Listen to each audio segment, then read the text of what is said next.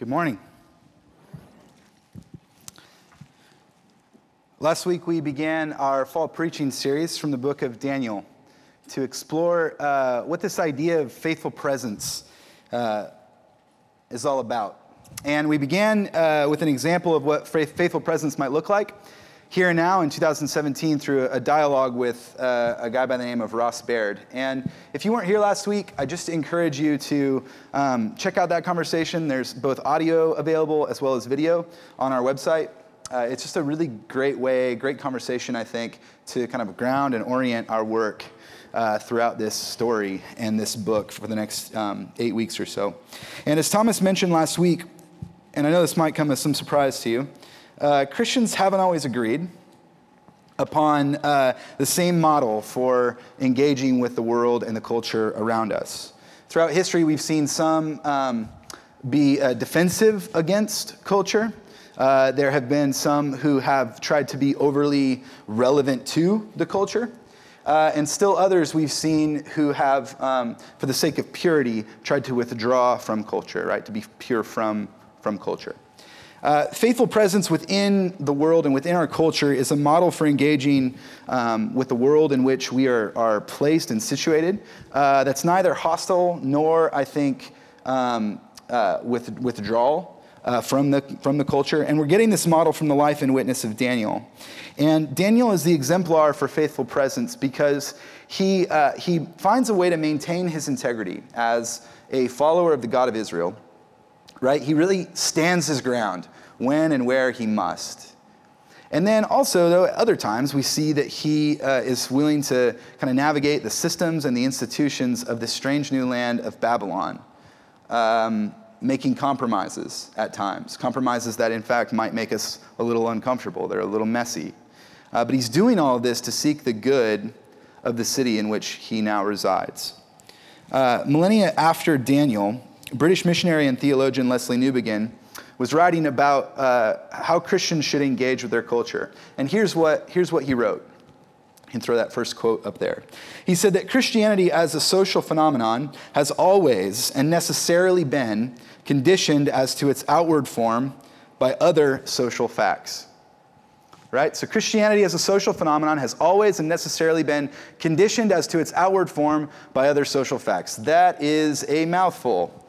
Leslie, but what he's saying, right? What he's saying is that Christianity has always been tangled up in the world that it's been in, tangled up into the culture, and that culture is always going to have an effect on Christian witness. Always. Now, when he was writing this in 1941, which is probably why it's as verbose as it is, the primary social fact conditioning Christianity was that the church in the West had contributed at this time to the formation of a dominant culture.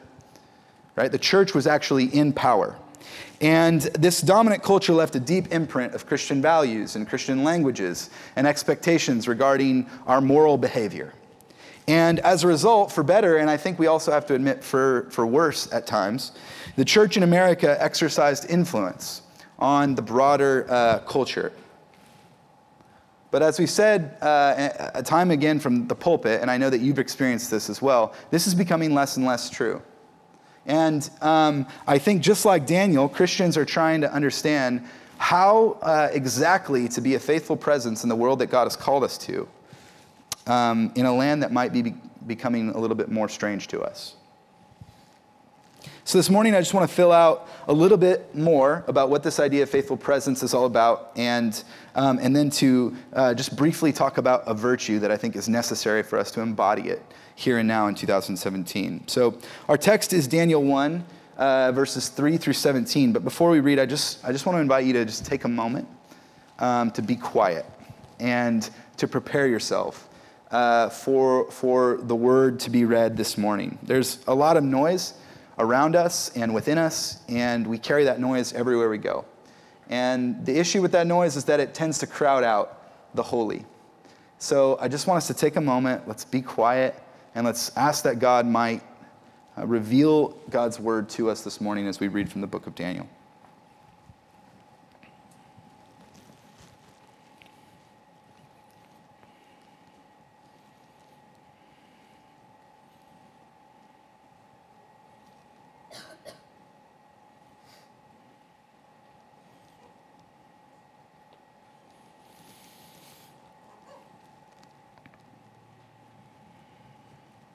Listen now for the word of the Lord.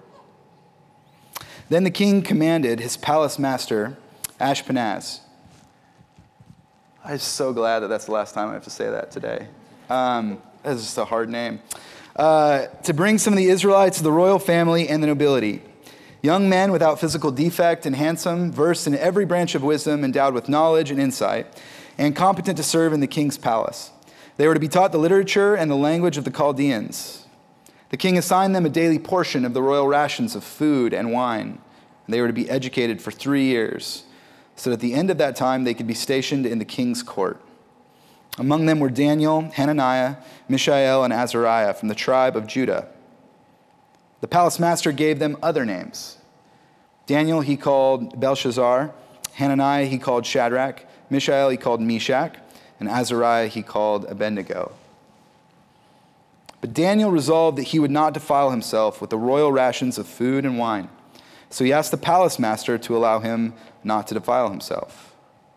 Now God allowed Daniel to receive favor and compassion from the palace master. And the palace master said to Daniel, I am afraid of my lord the king. He has appointed your food and your drink. If he should see you in poorer condition than the other young men of your own age, you would endanger my head with the king. Then Daniel asked the guard whom the palace master had appointed over Daniel, Hananiah, Mishael, and Azariah, please test your servants for 10 days. Let us be given vegetables to eat and water to drink.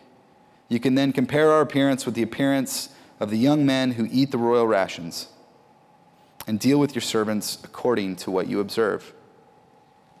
So he agreed to this proposal and tested them for 10 days.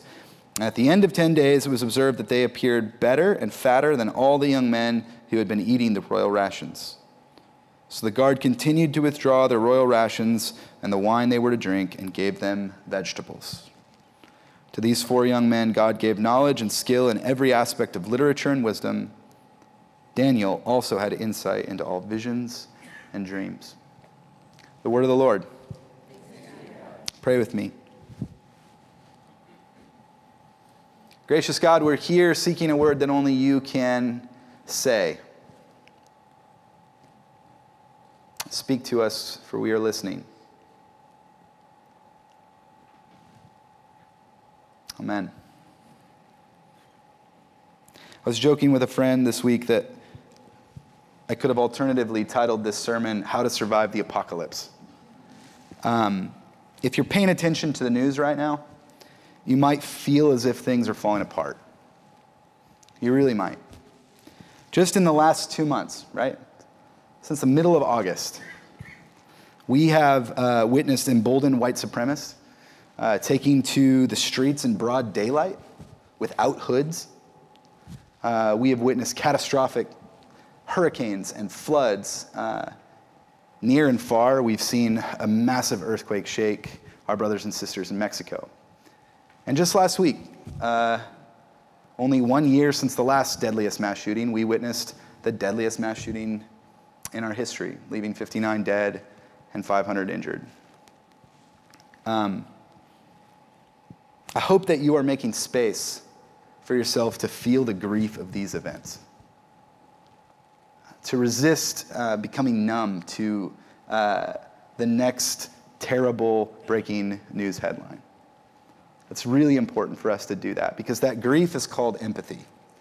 And empathy is what leads us to compassion, and it's from the place of compassion that we can act. So I hope that you are finding time to take care of yourself, to feel that grief, and to not become numb. As I was reflecting on the goings on recently, I was reminded this week of a sermon delivered by St. Augustine in the 4th century that I think both captures our cultural moment as well as this idea of faithful presence pretty well. So he wrote this, and you can throw that second quote up there. Bad times, troublesome times, this men are saying. Let our lives be good, and the times are good. We make our times. Such as we are, such are the times. I don't know how you react to that quote, but I'll tell you a couple of the reactions that I had. The first was, and I really don't mean to be cynical here, things have kind of always been falling apart, right? I mean, even a brief cursory glance at history will reveal that we are 2 threads away from this whole thing becoming unraveled. And while we have experienced within history relative times of ease and peace, like if you look at different periods of history, you will find something very similar to this. And I don't say that to kind of gaslight the serious issues that we are being presented with. I don't mean to kind of normalize some of the conversations we're having and the things that we're witnessing. Nor am I trying to diminish like our role in actually building a better world. Quite the opposite. Because the second thing that this quote speaks to me is that we are not bystanders in history. We are actors. We're actors. And I think that even when things are falling apart, that we have decisions to make, right? About building the kind of world that we want to live in. And so I find this quote to be remarkably hopeful. Such as our lives are, such are the times. Which brings us back to Daniel. Throughout this series, we're going to see how Daniel practices faithful presence in a time in his life and in the life of Israel that things had really fallen apart. The label that we put on the prophetic writing that talks about the destruction of Jerusalem is apocalyptic. That's what we call it. That's how bad it was for Daniel's own life and for the life of Israel. I mean, he had been taken out of his home and placed into a rival and political enemy's empire and asked to serve it. When the prophet Jeremiah wrote to refugees in Babylon like Daniel to kind of help them make sense of their exile, he basically told them 2 things. The first thing he told them was, you're going to be there a while, like generations. No insurrection is going to liberate you from this. You're going to be there a while. And the second thing that he tells them is that exile is not a sign of God's abandonment, but it's actually the place that God is going to work. Exile is not the sign of your abandonment, but the place that God will work. And so he tells them to seek the welfare of the city, to actually build the kind of world in which they too can flourish as refugees. While they're there, knowing that their welfare is now going to be caught up and bound to the welfare of Babylon. These aren't easy words from the prophet. And I think that no one embodies the spirit more than Daniel. And in the text we've just read, we discover that Daniel and his friends are among some of the best and the brightest of the people of Israel. They're handsome, they're smart, they're competent, and they're capable of leadership. And what happens is that they're taken and they're re-educated in Babylonian culture and in language. They're given these new names, and they're put on a specific diet. And it's like here where Daniel draws the line, which is interesting. It's like everything else is like fine, but like I'm not going to eat that food. And it's puzzling, right? Because at first glance, we might assume that what Daniel is trying to do is to obey the dietary laws given to the people of Israel. But this is not very clear because there's nothing in the law that would actually restrict the people of Israel from drinking wine unless they'd taken a Nazirite vow, which Daniel has not done. And we also know that later in Daniel's life, he's going to eat all the food. This is like a very temporary thing. So it's puzzling, like why he chooses this as the point of his resistance. Why does Daniel refuse to eat the king's food? And what can we learn from about faithful presence from it? So here's one possible reason. Remember, the process of formation that Babylon was putting Daniel and all of his friends through was designed, right, to strip them of their identity. To kind of erase who they were before so that at this point they can kind of give all of their allegiance to Babylon.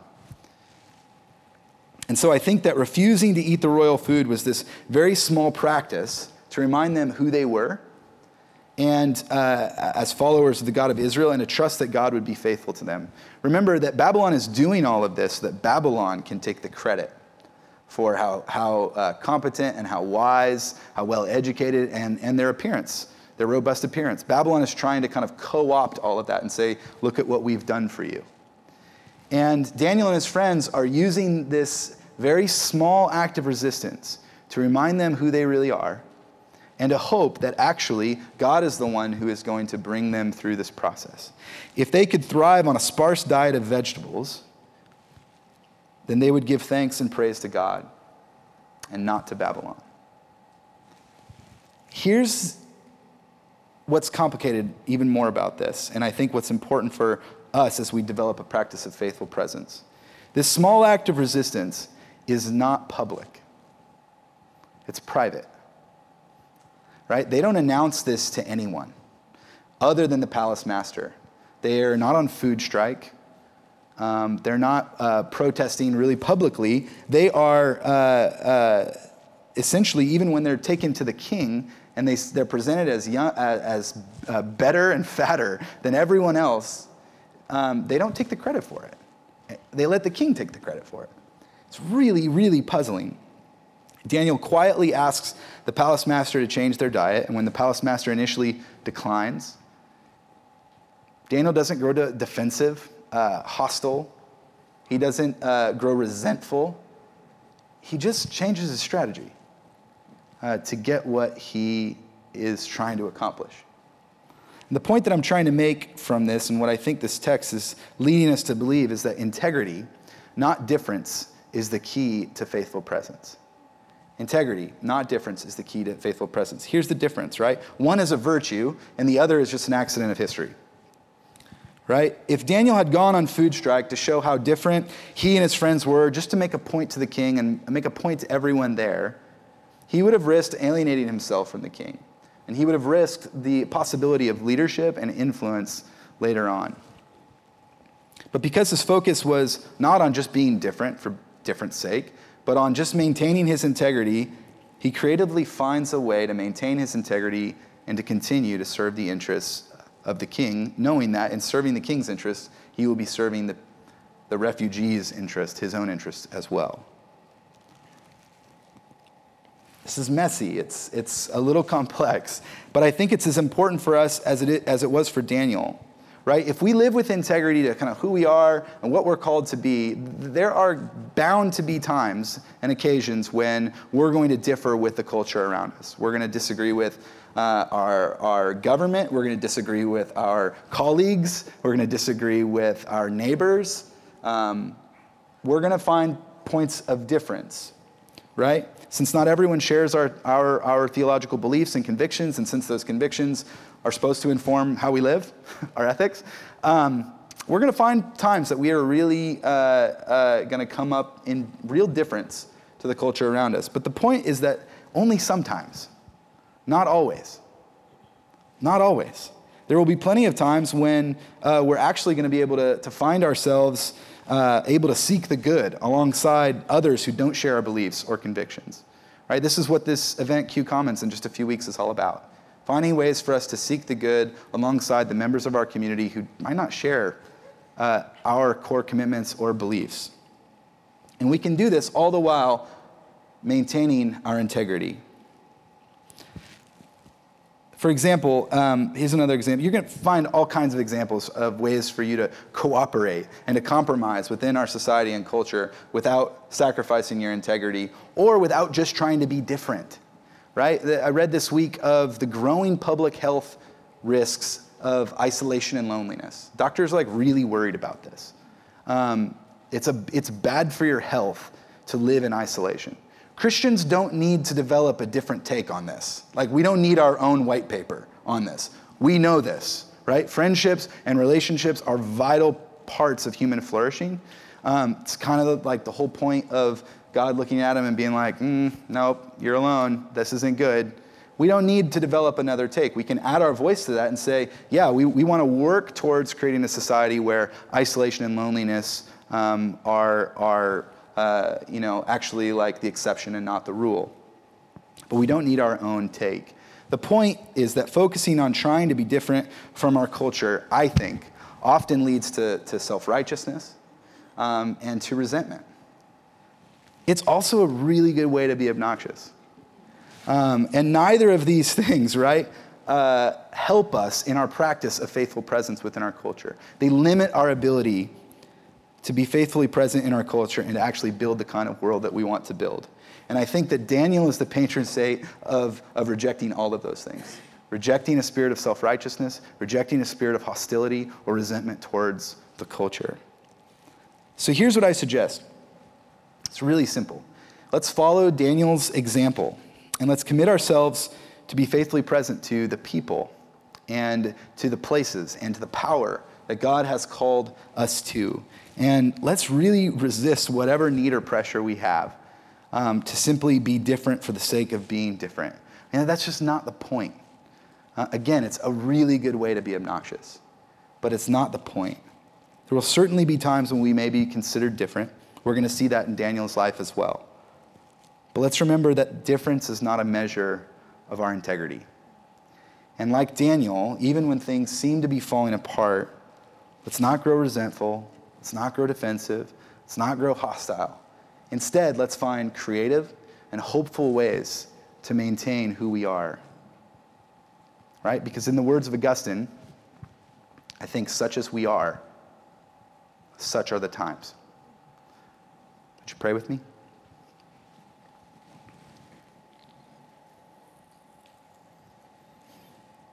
Holy God, like you were present to your servant Daniel in his time, we pray that you would be present to us, that we might be present to the world that you have placed us in.